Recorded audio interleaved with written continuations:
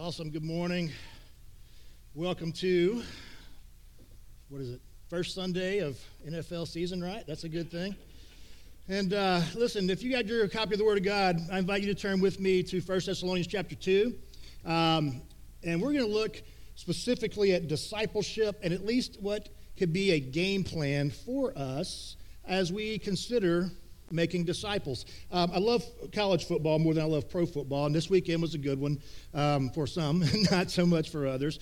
But coming to know a lot of you and the teams that you root for, I find myself rooting for your teams. I find myself rooting for all the Texas teams. I'm sorry about the A&M loss. I really am. And I hated the Texas Tech loss. That was brutal. But then UT last night, right, showed up, beat the Demons of Alabama. And anyway, loved that game. And at the end of the game, I remember I've always liked to watch coaches and what do they say when the game's over, right? And Coach Saban, excuse me, it's just a joke. I really do like Nick Saban as a coach. He's really good. And last night what he did is in his post-game interview, he took it and said, hey, here's the deal. We have to execute better. We have to do all these things. He goes, we need a better game plan. He goes, and that's on me, right? And so I think when we think of the thing of a game plan is it's helpful to know where you're headed, what you're trying to do, what you're trying to not do. All of these things are important. And when we talk about disciple making, it's easy for us to go, yes, we should all be making disciples, but actually how to do that is very complicated. So I hope that this morning we will get a little bit of a game plan, at least a snapshot of the game plan that Paul had when he was ministering to the Thessalonians, and we will see exactly how he went about making disciples. And so my hope and prayer is through the reading of God's Word, through examining God's Word, and through the moving and the very present working of the Spirit within us this morning, that we will be more encouraged and equipped when we leave here to make disciples. So if you would, stand with me. Let's read the text together. We are 1 Thessalonians chapter 2, beginning in verse 1. Here's what it says, and it's going to be on the screens as well. It says, "For you yourselves know, brothers, that our coming to you was not in vain. But though we had already suffered and been shamefully treated at Philippi, as you know, we had boldness in our God to declare to you the gospel of God in the midst of much conflict. For our appeal does not spring from error or impurity or any attempt to deceive, but just as we have been approved by God to be entrusted with the gospel, so we speak, not to please man, but to please God, who tests our hearts. For we never came with words of flattery, as you know, nor with a pretext for greed. God is witness. Nor did we seek glory from people, whether from you or from others, though we could have made demands as apostles of Christ." Verse 7, "But we were gentle among you, like a nursing mother taking care of her own children. So, being affectionately desirous of you, we were ready to share with you not only the gospel of God, but also our own selves, because you had become so dear to us. For you remember, brothers, our labor and toil. We worked night and day, that we might not be a burden to any of you, while we proclaimed to you the gospel of God. You are witnesses, and God also, how holy and righteous and blameless was our conduct toward you believers. For you know how, like a father with his children, we exhorted each one of you and encouraged you and charged you to walk in a manner worthy of God, who calls you into his own kingdom and glory. And we also thank God constantly for this, that when you received the word of God, which you heard from us, you accepted it, not as the word of men, but what it really is, the word of God, which is at work in you believers." Let's pray together. Heavenly Father, Lord, enlighten us this morning. Help us to see what you would have us see. Equip us this morning, Lord. Help us to see how Paul has ministered here. Help us to think clearly about, Lord, who you've placed in our lives that have these men and women who have discipled us, and who you have placed in our lives, Lord, for us to also disciple. We give all praise to Jesus' name. Amen. Please be seated. All right. So here's the thing, a little bit of context on this disciple-making thing. We looked at it last week. There's Matthew 28, 19, and 20, right? It's what we call the Great Commission. Let's put those on the screen, those verses there. Out of Matthew, we got that? There we go. Here's what it says. Go therefore and make disciples of all the nations, baptizing them in the name of the Father and the Son and the Holy Spirit, teaching them to observe all I commanded you, and lo, I am with you always, even to the end of the age. You've been around church for any time at all, you know those verses. You maybe have them memorized. And it's about, as we go, as we're making disciples, we're to do these things. And, right there in where it says, I am with you even to the end of the age, that is the work of the Spirit, right, with all of us. With Paul, specifically, if you go back to just the first couple of verses in our text this morning, what does he say? He says, and you know, brothers, that our coming to you was not in vain, but we had already suffered and been shamefully treated at Philippi. And here we go, we have boldness in our God, not boldness in ourselves. We have boldness in our God to declare to you the gospel of God in the midst of much conflict. So as we go about, and we are charged to what? Make disciples. And then how do we go about doing that? Well, there's one thing you have to know, that you have the Spirit of God with you. And we can have boldness, not in our own selves, not in our own ability, but as it says here, boldness in God, to declare to you the gospel of God, right? That's where our boldness really comes from. And now if you want to think through a game plan, the first thing you have to do is figure out what is your ultimate objective. What are we trying to accomplish? If you look at watch anybody before the game, what do you want to do in a football game? Do you want to score a lot of points? You want to run for a lot of yards? Everybody's, all that stuff's good, but we want to win the game. And so what does it mean to win the game? Well, here, look at verses 12 and 13. Because what we have right here is ultimately what we are trying to accomplish. Verse 12, we exhorted each one of you and encouraged you and charged you, here it is, to walk in a manner worthy of God, who calls you into his own kingdom and glory. That walking in a manner worthy of God, that is what we are to be about in our own pursuit of Christ. And as we minister to others, it is ultimately we're trying to help them, what? Walk in a manner worthy of God. And how does that happen? Verse 13, and we also thank God constantly for this, that when you received the word of God, which you heard from us, you accepted it, not as the word of men, but as what it really is, the word of God, which is at work in you believers. So believers, the word of God is at work within them. And so what does Paul do here? He says, we had a goal. Our goal is to help you walk in a manner worthy of the gospel. And we are also, our goal is what? Our goal is that you would hear the word. Our goal is that you accept the word, not as the word from men, but for what it really is, the word of God, which is at work in believers. And so there it is. And so when we're thinking about discipling others, right? When we're thinking about what do we do, and I'm going, if I want to be a disciple maker, and that's what we're looking at all month long, what am I shooting for? I'm shooting to help people change their life through the power of the word of God. That's really it. And so we always need to have that in mind. So that's the goal. The game plan, what do you do? Next is, what do you not do? What do you want to stay away from, right? Football, you don't want to throw interceptions. You don't want to have turnovers. You don't want to do all these things. What do we not want to do as we are thinking about disciple making? There you go, verse 3. It says this, for our appeal does not spring from error or impurity or any attempt to deceive. We have the power of the Holy Spirit. We know where we're headed with people. And now you have to check yourself. You have to check your heart. It's really about, do you have integrity in what you are seeking to do? And Paul says, hey, it's not, for us, it's not about error or impurity or any attempt to deceive. And then verse 4, it says, but just as we have been approved by God to be entrusted with the gospel, so we speak, not to please man, but to please God who tests our hearts. This whole thing of people pleasing, some people really lean hard into that. They want to please everybody around them. Some people not so much.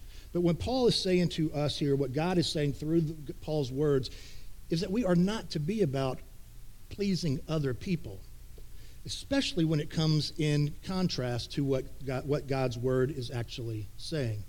Because in this day and time, we want to. Everybody's okay, right? That's the whole thing. Everybody's okay. We're all fine. And if you feel like you don't identify with the gender at your birth, and that's cool. We're down with that. And we want to make everybody feel comfortable. Is a real big movement in our culture, and we cannot disciple others. We cannot help people really grow in the Lord. We can't help them walk in a manner worthy of Christ if we're just about pleasing everybody around us. I saw a video clip, and I don't know when this happened, but it came across my phone, and it was a senator leading a prayer in Congress, and really cracked me up. But anyway, I could see where his prayer was going at the end. So again, I think what he's trying to do is go, let's make everybody feel comfortable here with this prayer. And so he prays to something like the one and only monotheistic God who goes by many names. And I was like, oh, okay, here it goes. He's trying to make sure everybody gets included, right, in this prayer and feels very comfortable with it. And I was like, gosh. But then I got really chuckled at the end when he said, he closed his prayer with amen and a women. I guess he wanted women to feel like he legitimately said amen and a women. And I was like, that is the craziest thing I ever heard ever. And so what is he doing right there? He's almost everybody. He's trying to please every single person there. And we just can't do that. As we'll see in just a few minutes, we really are to be gentle with people, love people, but also hold fast to what is true. Verse 5. Again, we're looking at what we are not to do. Verse 5, for we never came with words of flattery, as you know, nor with the pretext for greed. God is witness. And we did not seek glory from people, whether from you or from others, though we could have made demands as apostles of Christ. You see, you have to really check yourself, right? You have to go, if my motivation of really speaking the word of God to you is so that you might give me money or whatever there, then, we're not doing what we should do, right? And if you're just like offering, empty words of flattery, that's not what we should be about. And so when we think about disciple making, we need to say no to, having bad motives, not seeking glory from other people, not trying to please other people. Okay, so that's what we don't do. So then what do we do? Verses 7 through 11. Let's go verse 7. It says, but we were gentle among you, like a nursing mother taking care of her own children. Interesting, right? When Paul's going, hey, here's how we approached you. And then he uses like a nursing mother. And look, we have 2 kids. They're both adults now. And I remember that when they were babies, and my wife, Meredith, she would nurse those children. And I got to tell you, nursing babies is really hard on the dads, right? I mean, you got to wake up, and the baby's waking up in the middle of the night, and the whole thing's like, it's just very difficult. And but we also know that it's much more difficult for the moms. If you are nursing a child, then that is ultimate sacrifice, right? That is ultimately like, hey, waking up in the middle of the night. And I remember some people going, hey, you should wake up in the middle of the night with your wife. And I'm going, what am I going to do, right? I don't have the tools that I need, to do this whole nursing thing, right? Number one. And then I was encouraged to, but you should wake up with her to give her moral support. And I was like, appreciate your advice, and I ain't taking it, right? I mean, somebody's got to sleep at some point, So we really worked hard on the handoff there. But going back to remembering, my wife nursing those kids, how gentle that was. I mean, it was just, honestly, I wish that I could have done it. I really do. Because it's that connection, just seeing her hold those babies. It's fantastic. And so that's the visual that we get here. So Paul says, when I came to you, we came to you like what? Out of gentleness. We were gentle with you. Like a nursing mother taking care of her own children. And so for us this morning, as we think about how to make disciples, let that picture be in your mind. The gentleness of a nursing mother. And that's how we should approach people. Verse 8. What else do we do? So being affectionately desirous of you, we were ready to share with you not only the gospel of God, but our own selves, because you have become so very dear to us. From this notion of being gentle, look very clearly at how Paul said, this is how we feel about you. It's a complicated phrase, affectionately desirous. You know, we have a picture that now hangs in my wife's office that somebody gave us many years ago, and it was this verse on this print, and it was out of the NIV, which is a little bit easier to see. It says, because we loved you so much, we were delighted to share with you not only the gospel of God, but our lives as well, because you have become so dear to us. And the young lady that gave us that picture was in our student ministry, and we knew her since she was in 5th grade. And a few years after that, we were moving to a different church, and so she gave that to us because that's how she saw my wife's ministry and mine when we were with her and with others. And I got to tell you, that was really, it's one of the most special things I think I've ever been given, you know. She just saw it. She says, you've shared your life with us. You've shared the gospel with us. And because of that, you know, we've had that hanging in our home and in our offices for, you know, many, many years now. And now that young lady, she's a full-grown adult and got 4 kids, and you know, and we still see her, right? And we still see her family and connect with them. But what an awesome opportunity it was to just really do that whole just sharing life together, you know. It's good memory for us. You know, there's another picture too that I have on my phone. Didn't pull it up for the sermon, but it's a picture of a bunch of guys on a mountaintop, and it's a bunch of high school guys. And we were in Colorado, coming off of a Young Life camp trip, and we hiked to the top of this mountain. And I love that picture so much because it's a bunch of dudes up there, and it's cold, and we don't have shirts on because we're tough and all that sort of thing. But just looking at all of those guys, man, the opportunity that I had there with them wasn't because I just signed up for some trip, you know, last minute and met them. No, we've been walking together for years. These guys were in my discipleship group, you know. So I was with them when they were in 10th grade, 11th grade, and their senior year. And the stuff that we went through, amazing. I remember just high school guy stuff. I remember one guy in the group was really in love with this girl, but another guy in the group was actually making out with that girl. So that was tricky. But we dealt with that. We dealt with that in the group because these guys, right, we had shared life together. And just having to go through what does church discipline look like in a situation like that when trust is broken, and how do you deal with broken relationships and reconciliation and conflict resolution? Oh, we kept doing that over and over and over again, fighting through a lot of different things. I remember, and then one guy's father died. And I remember we together as a group walked with that guy, right? Because his dad died. I mean, that's what it's really all about. You know, it's that sort of thing. And one of those guys that's in that picture, now he's a full-grown adult now, and he's in some trouble. He's messed his life up a little bit. And so, you know, he's trying to pursue the Lord, kind of not. He rejects people that try to speak too hard into his life. He's running a little bit.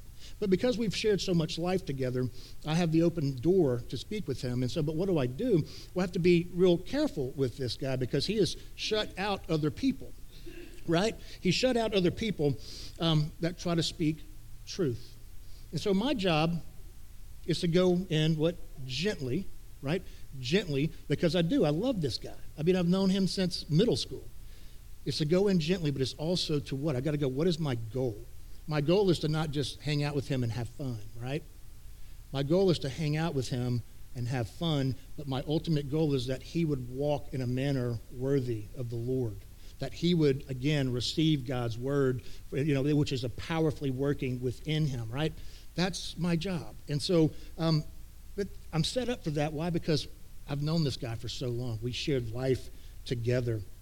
And, you know, I got another guy in my life. His name is Blake. I talk to Blake about once a month. And we don't talk more than that because when we talk, it's typically an hour to an hour and a half phone call. We text, you know, here and there throughout the month. But when we talk, we get into it real quick. It's like, hey, man, how are you? I'm fine. How are you? I mean, it's not just platitudes. Like, okay, well, let me tell you what's happening, right? And this guy speaks into my life. He allows me to speak into his life, and it's an amazing thing. It's a relationship that I would never trade away because he speaks truth, and he comes, and what does he do? He's gentle with me, but he's also spurring me on, trying to help me live a better life, worthy of the gospel, worthy of the Lord. He is trying to help me to, again, he lets God speak through him, and he recounts different verses of Scripture, and we do that for each other. And that's another good example of, somebody that's in my life. What do? You be gentle, like a nursing mother. You want to care for people legitimately. We loved you so much, or we are affectionately desirous of you. Because people know when you're faking it, they just know. There's, you have to ask yourself when you think about people in your life, do you really love them? And do you let people in your life that really love you and want to help you? Verse 9, for you remember, brothers, our labor and toil. We worked night and day that we might not be a burden to any of you while we proclaim to you the gospel of God. It's labor, it's toil. So this, sharing life together, right? This speaking truth, coming in gently, knowing the people that you're going, this is the person, or these are the people that God has put in front of me. It's just not a one-off thing. There's consistency involved. There's time involved. And again, people know when you're not genuine. Because as we said, the first thing you need to do is honestly check your own heart. And then verse 10, here's what it says. It says, you are witnesses, and God also, how holy and righteous and blameless was our conduct toward you believers. So as you labor in prayer, as you answer the phone call when you don't want to answer the phone call, when you go to that person's house and deal with a difficult thing, you go in, yes, all this stuff is such a big deal. It's a big deal. And you want to be genuine with people. You want to love them well. And you want to be able to say, hey, before you, I was righteous, I was blameless, was my conduct towards you. Because again, you recognize the charlatans, right? You recognize those who are out for their own gain. Yesterday, just sitting around watching college football, doorbell rings. I'm like, who's ringing the doorbell? And I go, and it's two very nice guys, young guys, and they say, hey, my name is, what's your name? I'm like, my name is, well, how are you today? And I'm like, my honest thought was I was much better before I opened this door, but okay. And then they go, hey, here's the deal. And they gave me a business card, and they're telling me that they've got this cleaning supply store that they're about to move in and open this cleaning supply store. And I'm like, okay. And so I got your card, and I know you're coming. Great. And they said, hey, we've got a gift for you. All right. They give me this bottle of cleaning supply, something or another. I'm like, okay, cool, thank you. And then then the next thing, hey, have you ever heard of, and I forget what they said, but whatever they said, I never heard of it. And they go, man, that's an advanced cleaning method. I can't believe you haven't heard of it. Hey, listen, we've got some equipment in the truck, and if we could just come in and do a quick demonstration, I'm going, no, take your cleaning stuff back, thank you, I'm not interested in this. Right? But those guys were there for what, man? They were there, again, the whole, hey, how are you? They didn't care how it was. They were there trying to make a buck. They were solicitors, and I get it, man. People, you have to do what you have to do. But I didn't feel close to those guys by any stretch, right? I even gave them their gift back. So you have to go, okay, do you genuinely love people? Do you genuinely care? Do you genuinely want to see people grow in the Lord and receive the word of God because it makes their life better? Or are you in this for some other reason? Verse 11, it says, for you know how, like a father with his children, we exhorted each one of you and encouraged you and charged you to walk in a manner worthy of God, who calls you into his own kingdom and glory. Paul comes in like a gentle nursing mother, and now he flips it and says, hey, now, we also came at you like a father. We were like a gentle nursing mother, and now we're coming like a father with exhortation and encouragement. You see, if we are just gentle, then I think what happens is we just get really too soft. We don't have any truth. And then if I'm just about the truth, if you're just like that, then man, there's not any sort of real gentleness that might make somebody lean into the message of God that you are trying to speak. And so that's why it's got to be both, right? That's what we call it's truth and love and truth. Both of those things have to be present. I don't want to be the guy that just exhorts people. I want to be a person that cares for them. But I also don't want to be the guy that just hangs out and watches football either, right? Let's really speak, right, what God has put on our hearts, what he has given us in his word. Because that's where the real work is. That's what disciple making is about.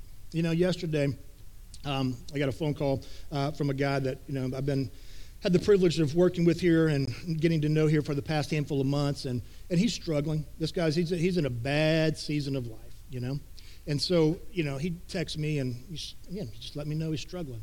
So what is my job with that? What do I do? I could easily say, hey, everything's going to be fine. It's going to be good. Don't worry about it. Just look up, put a smile on your face, whatever. You could easily do something like that. But also, in his own struggle, he's starting to doubt God's goodness. He's starting to doubt where, that God's even leading him in any way. So I could come from the other side going, I can't believe your faith is that weak, man. Come on, pick it up. I mean, come on. I could come like that too, right? But again, looking for that middle. How can I go in gently? But how can I also speak truth from God's word? And, what I spoke to him was, hey, you can't forget that you are in the middle of a tough season and you're waiting on God to show up and do something. And so keep waiting. Because what happens here is it's not, the end goal is not, hey, what do you get on the other side of that waiting period? But it's also, what is God doing in you while you're waiting for this season to change? And again, it was we talked about Romans 8:28. For those who love the Lord and are called according to his purpose, which this guy is, all things will work together for good. Doesn't mean it's all going to feel good, but it was like, hey, God is doing something in you right now. He has not abandoned you. It was just truth, But it was I tried to be caring with him as well because the guy's just struggling. So I didn't want to just text him a Bible verse and go read that and you're good. No, we needed to talk. I needed to hear him. I needed to hear his tears, I needed that. So it's that connection.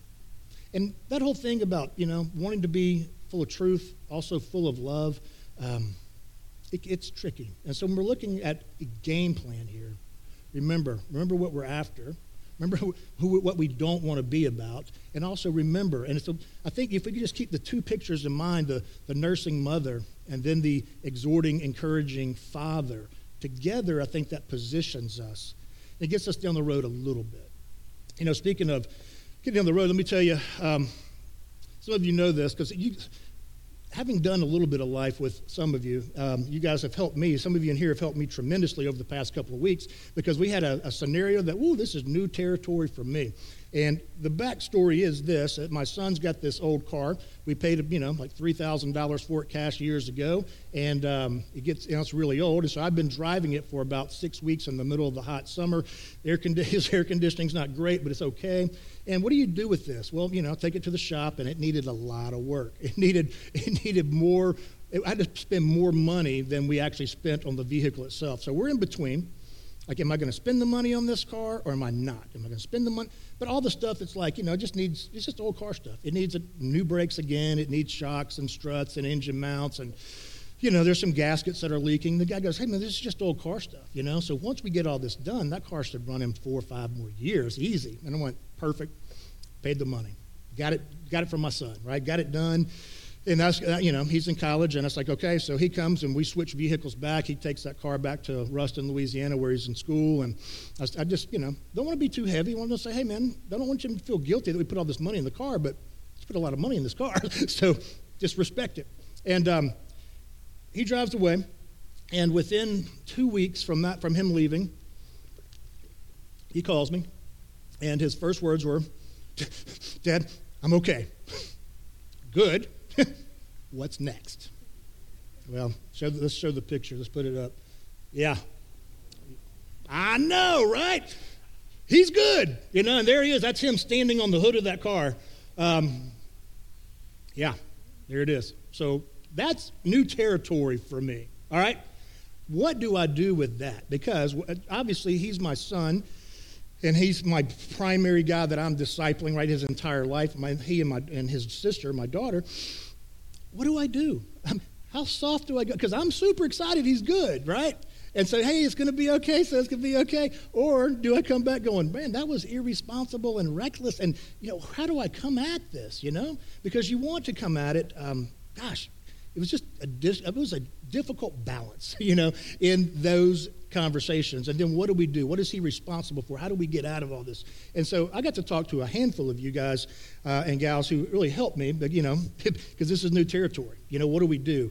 And you were very helpful to me. And even in the car, Kevin said, hey, why don't you, since the car's good in the bottom, why don't you just cut the top off and use it like a dune buggy? And we're going to do that. That is, the car is now back at my son's house, and we're going to get that top cut off, and we're going to have a good time with it because the car is really good, except for parts that aren't. But here's the deal. So I had to really think through. I wanted to exhort him. I wanted to encourage him, but I also wanted to do it with gentleness. And thank you for those of you who helped me and my wife sort through what that needed to look like, because that's you building into me, building into my wife to go, how do you handle this with a 21-year-old? It was tricky. And so those are the things we have to think about, the game plan, because when we read the Great Commission, let's go and make disciples, and we're talking about disciple making. Most people, I think, in churches, they just see that, well, that's what the staff do, right? That's what pastors do, and so on and so forth. And I wouldn't even know how to start anyway. So I just, this passage in 1 Thessalonians is helpful to me, and I hope it'll be helpful to you as we continue to think through disciple making and consider what that might look like for you. So let me pray for us, and Eric's going to come back up, and we're going to sing our praises to the Lord once again. Let's pray together. Heavenly Father, thank you for the morning. Thank you for the opportunity to meet. Thank you for your word. Encourage our hearts, Lord, as we leave here today. Help us to seek out people that we can build into. Help us to seek out people that can build into us. Encourage us with your Spirit. Empower us with your Spirit. We thank you for your grace, and we love you. In Jesus' name, amen.